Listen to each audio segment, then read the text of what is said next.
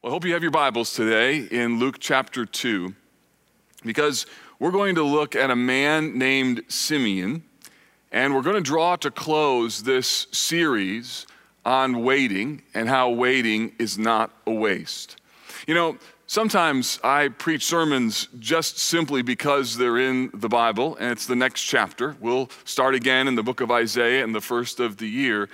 But at other times, it's really helpful for me to go after a particular issue and look at it through the lens of various texts in the scriptures. And the theme of waiting has been just that. We've been able to learn some incredible things. I'll tell you, I've needed to learn how to wait. I'm not a great waiter. In fact, you may not know this, but my last name literally means early up. Like Vroegop literally means early up. So even from like my genetic makeup, my forefathers decided to give us a last name that we get up early. We don't wait for the day to start. We break the dawn. So waiting is something that I've needed to learn, and I've been really helped as we've been able to walk through these texts together, looking at a couple themes like truth, considering what do I know to be true about God when I don't know what's true about my life? Or the word trust, meaning I'm going to choose to worship as I wait. I'm going to focus, I'm going to adore, I'm going to seek so that I can get to the place of trust. We've also looked at the issue of time.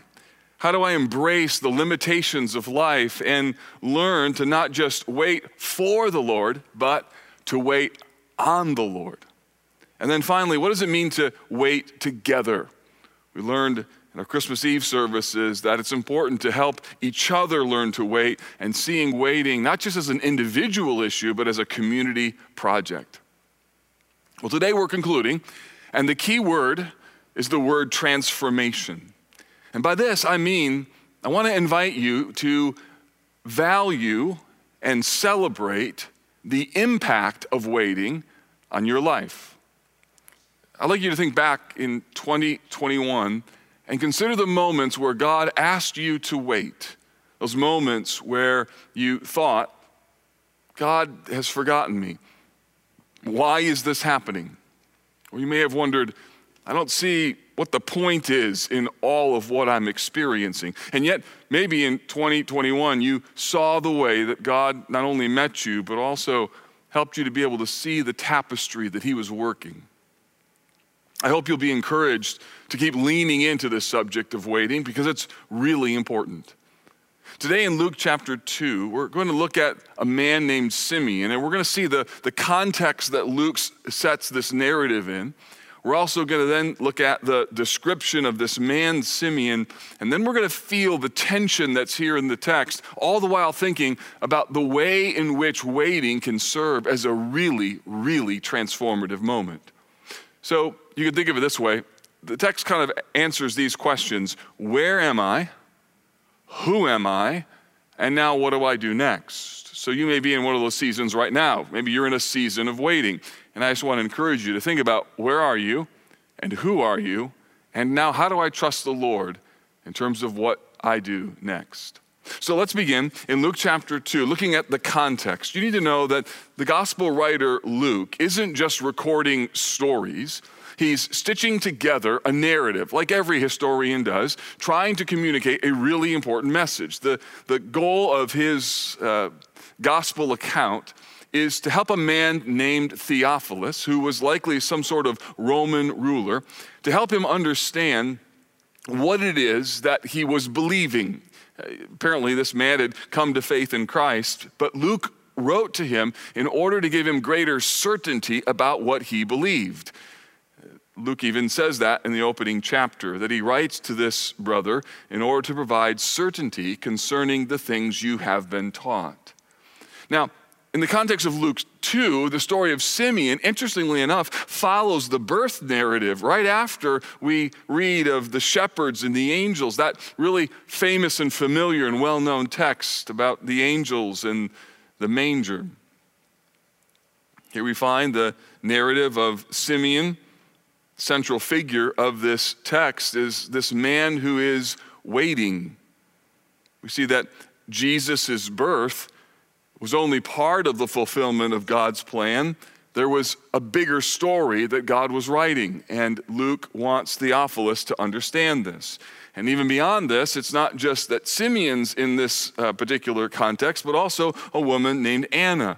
And so we see this old man and this old woman that serve to sort of platform the message that Luke is desiring to communicate. Now, if you look at verse 22, it says this: when they came for their purification according to the law of Moses, they brought him up to Jerusalem to present him to the Lord. As it is written in the law of the Lord, every male who first opens the womb shall be called holy to the Lord. So Leviticus 12 gave some pretty clear instructions of what a family should do after the birth of a child. And there needed to be an offering, a sacrifice, if you will, for purification. And that could have been a lamb, could have been a pigeon or a turtle dove. And the law allowed, in cases of poverty, for the offering to be 2 pigeons or 2 turtle doves to be offered instead of the lamb. And so Mary and Joseph leave Bethlehem and they travel 6 miles up to the city of Jerusalem. So that's the context in which this particular narrative is set. Now notice what happens next in the text. Verse 25. Now there was a man in Jerusalem whose name was Simeon, and this man was righteous and devout, waiting for the consolation of Israel, and the Holy Spirit was upon him. And it had been revealed to him by the Holy Spirit that he would not see death before he had seen the Lord's Christ. So the context is Mary and Joseph taking the baby Jesus to Jerusalem. And all of our lives have a context. We have a year in which we've lived. We have families that we've been born into. We have the reality of challenges of life that we all have. And now we find this description of this man. We learn that he lives in Jerusalem. It's interesting. The text doesn't tell us that he's a priest or a ruler. He's just a normal Jewish man. What distinguishes Simeon in this text is not his position. What distinguishes him is his godliness. Notice the 4 characteristics that are listed. We're going to cover the first 2 and then look at the 4th and come back to the 3rd. He's first described as a man who was righteous. It means that he was considered a man who was God-honoring in his actions. The word here primarily relates to one's conduct with other people. So Simeon was known as a godly man in relationship to his conduct with other people. So he's righteous. Secondly, he's called devout. So he was apparently careful about his religious observances. He was a faithful temple goer, which meant he regularly positioned him to be in the house of the Lord, and he regularly met with God. So he's righteous. He's devout. And we're going to skip to the end of these descriptions. It says that the Holy Spirit was upon him. So he was a man deeply influenced and controlled by the Spirit of God. There was something about him which indicated that there was this special manifested presence of the Holy Spirit. So Simeon was a model of godliness from an Old Testament perspective. He kept the law inwardly. He kept it outwardly. The very presence of God was in his life. But for the purpose of our time in Luke chapter 2 today, what I want to focus on is this phrase that's in the middle of that description. The phrase that sounds like this: he was waiting for the consolation of Israel. He was waiting for the consolation of Israel. That means that he took the prophets at their word, and he was looking for that coming Messiah. So a few things to note here about how this phrase is set up in the text. The word waiting here is a present passive participle. What does that mean?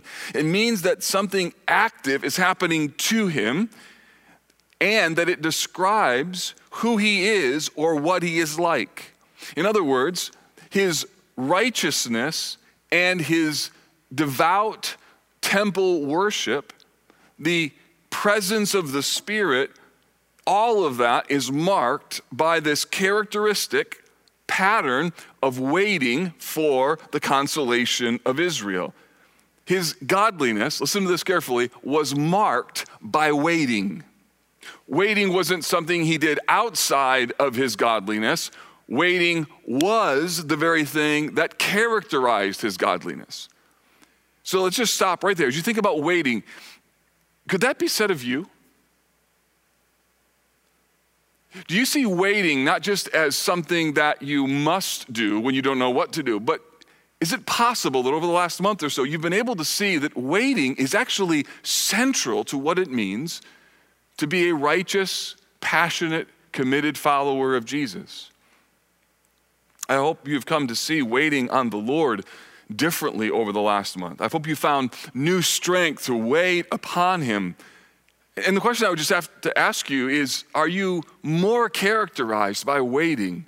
Instead of seeing it as something that must be tolerated, are you starting to see that actually waiting is more central to the Christian life than what I ever realized? Now in verse 26, we learn why he's waiting. A promise has been made to him. It says, and it had been revealed to him by the Holy Spirit that he would not see death before he had seen the Lord's Christ. A promise had been made to him.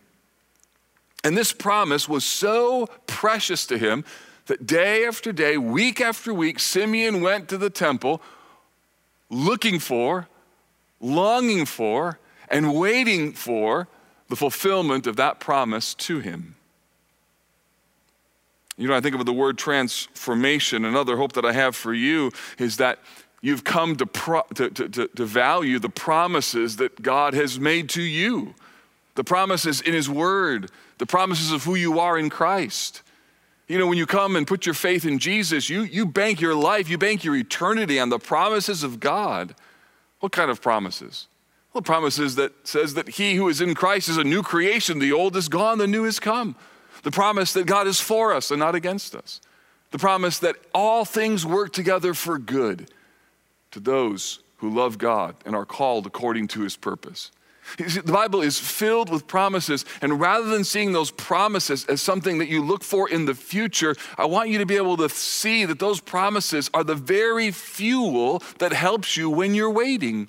Those promises are the things that you grab a hold of and as a result, help you to keep being faithful in the things that God calls you to do every day. One of my hopes from this sermon series is that you'd be able to realize that waiting is kind of the normative thing that Christians do. We wait for the Lord. We wait for his promises to be fulfilled. Maybe you can think back in 2021 and you can think of moments where God has fulfilled his promises. And my guess is there's many things as well that you can think of that you're still yet waiting for. You know, it's interesting, the word waiting here, like in the Old Testament, means to receive or to look forward to. But yet it has a little bit different nuance in the New Testament because it's deeply connected to waiting for something positive, waiting for something good. It's used in Luke 15:2 when the Pharisees criticized Jesus because he received sinners. Jesus was doing something good. He was receiving them. He was welcoming them. He was being hospitable. As well, the Apostle Paul used it when he addressed the church at Rome as to how they were to receive and be hospitable to a woman named Phoebe in Romans 16:2. So my hope is that your posture as it relates to waiting has changed. I hope that instead of seeing waiting as either a waste or something that has to be tolerated, that you've actually come to see that I need to wait for the Lord. I need to wait on the Lord. And to have the kind of mindset that characterized this man Simeon, where he was waiting for the consolation of Israel, and that just wasn't something that he did. Listen, that was who he was. He was waiting. He was waiting. And so I hope that your posture, your attitude, your perspective has changed as it relates to waiting. There may be a thing or two in your life where, it's really hard to wait for this particular thing that is unusually painful, or maybe it's been a really long time of waiting. And I hope that our journey through this sermon series has helped you to maybe embrace a little more perseverance in what it means to trust and wait on the Lord. You know, waiting characterized Simeon, but waiting characterized all kinds of people in the Bible. In fact, the more I study waiting, the more convinced I am that it's just simply a part of what it means to be a Christian. In Mark chapter 15, Mark records that Joseph of Arimathea, a respected member of the council, he's the one who took the body from Pilate. It describes him like this, who was also himself looking for the kingdom of God. That's the same word. He was waiting for the kingdom of God. It's a characteristic of what it means to be a Christian. Or in Jude 18 through 21, here's what Jude says. In the last time there will be scoffers, following their own ungodly passions. It is these who will cause divisions, worldly people devoid of the Spirit. But you, beloved, build yourselves up in your most holy faith and pray in the Holy Spirit, keeping yourselves in the love of God. Listen to this. Waiting for the mercy of our Lord Jesus Christ that leads to eternal life. So Jude just adds that to the list of all the things that seem to be the normal part of what it means to be a Christian. And I would hope that for many of us, that talking and thinking and leaning into the subject of waiting has caused us to realize that waiting isn't something that I need to do. It's central to what it means for me to be a follower of Jesus. Even when we pray, thy kingdom come, thy will be done on earth as it is in heaven, we're waiting for a kingdom to come. I found another reference that was just really fascinating to me. You know, the word waiting can be used as something that is accepted as good. Listen to Hebrews 10:34. It says, for you had compassion on those in prison, and you joyfully accepted the plundering of your property. That word accepted, same word. You looked at your property. You waited for a different mindset as it relates to your property. He says, since you knew that you yourselves had a better possession and an abiding one. So it's like they looked at their possessions in light of what they were really waiting for. That's the idea. They could endure loss because of what they really loved. That's the concept of waiting. I wonder if it's possible that the Lord has used this series to show you that this waiting season that you're in is not something merely to be endured, but rather something you should joyfully embrace. How crazy would it be if you could actually see waiting is a gift, rather than seeing it as something that has to be tolerated, but rather now able to see it as a moment for God to teach me things that I wouldn't have learned if he'd given me everything I wanted immediately. An opportunity to trust him.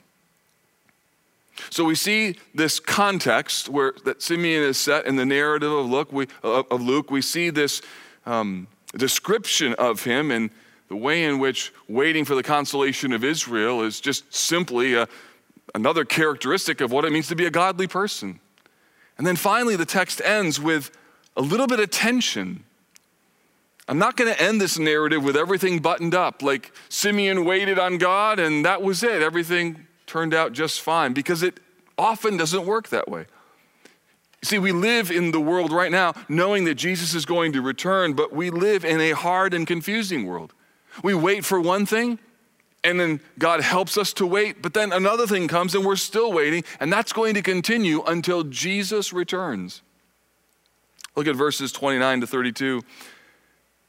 The text says, let's actually go up to verse 27. He came in the Spirit into the temple, and when the parents brought in the child Jesus to do for him according to the custom of the law, he took him up in his arms and blessed God and said, now, Lord, you are letting your servant depart in peace. According to your word, my eyes have seen your salvation, that you have prepared in the presence of all peoples a light for revelation to the Gentiles and for glory to your people Israel. It's as though Simeon says, Lord, I have seen what you're doing, so just take me home right now. He sees the thing that he's been promised. He sees the coming revelation of God's deliverance for his people. He's thrilled that the plan of God is unfolding. He's been able to witness with his own eyes the fulfillment of God's promises. He has seen the salvation of the Lord. I'm sure that in your own life, you know those moments where God gives you just a little glimpse. You've been waiting and waiting and waiting, and then finally you're able to see what it is that God is doing, and there's so much joy and worship that just flows from your heart because you knew you could trust God, but now you're on the back end and he's proven himself to be faithful. And those are times that should be celebrated. And the ones that you had in 2021, don't forget those. You may even want to take some time in your home or grab a piece of paper if you're by yourself. Just kind of record, how did we see God demonstrate his faithfulness to us as we waited upon him? But here's the thing. This text doesn't end like that. Simeon has an unbelievable moment of worship, but Joseph and Mary, they don't. And I love the fact that this text ends with some level of tension. Look at verse 33. And his father and mother marveled at what was said about him. And then Simeon blessed them and said to Mary, his mother, behold, this child is appointed for the fall and rising of many in Israel, and for a sign that is opposed, and a sword will pierce through your own soul also, so that the thoughts of many hearts may be revealed. Wow. He blesses them with a somber prophecy. That this child will create division, that he will be opposed, that Mary will experience pain, and the thoughts of people will be exposed. I have to believe that Joseph and Mary heard this prophecy from Simeon, and while they were amazed at how worshipful he was, no doubt the words that he shared left them with a little bit of tension and internal conflict. Quite frankly, I think that's a realistic way to think about waiting. The goal of this series was not to make waiting always easy in your life or mine, because that's just simply not going to be the case. There are going to be things that God is doing, things that we read in the scriptures, circumstances in our life that are going to be confusing at times and hard, difficult to put together. And even though we see God work in one way, we're still confused about, well, what's happening here? But here's the difference. By understanding the biblical category of waiting, by coming to embrace it, not just as something that needs to be endured, but as something that's important for my spiritual life, that means that we can enter into these conflicting moments and be able to trust, to be able to rest, to be able to have confidence that even though I don't know everything that's happening, I'm still going to choose to wait. Rather than pushing off waiting or resisting it, I'm going to embrace it. Until Jesus returns, church, we're always going to be waiting. And the reality is that we live in a messy, complicated world. Waiting is our common experience as we long for Jesus to return. I invited you to wait with truth. What do you know about God when you don't know a lot about your life? I invited you to trust the Lord as you wait, to put your hope in him, to live on the promises of God, to realize the importance of time, the fact that we not only wait for the Lord, we wait on the Lord, and then find ways to be able to wait together. That's how there's a transformation that takes place, of being able to see waiting not just as something that I have to do, but actually something that I want to do.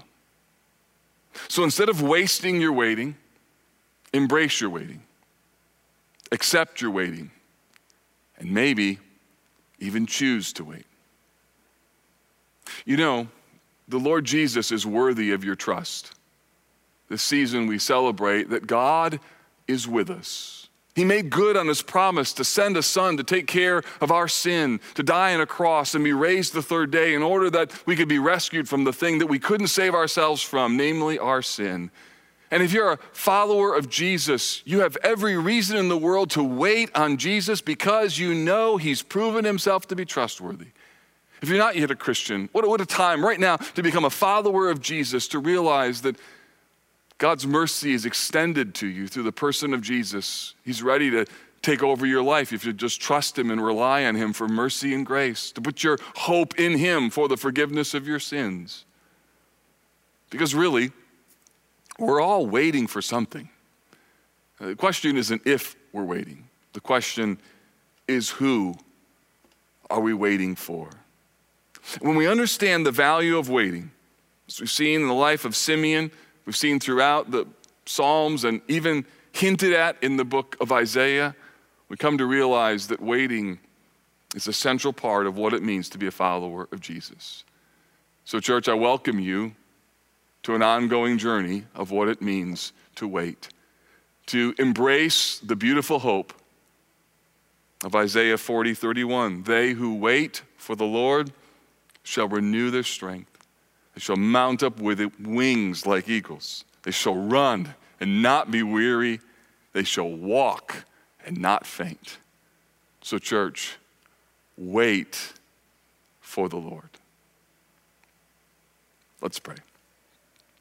Oh Lord Jesus, we thank you that our waiting upon you is not a waste, that our hope in you is not a fool's errand. Time and time again, you've proven yourself to be trustworthy. Time and time again, you've proven yourself to be for us and not against us. And so we pray that, God, we might be a people whose lives and hearts embrace what it means to wait. God, for brothers and sisters who are weary in their waiting, encourage them even today. Grant them mercy and grace to bank their lives on truth and trust, to be okay with the time that they're in, and to find other people to help them wait together. We thank you, Jesus, that we can trust you. And we pray this in your beautiful name. In Jesus' name, amen.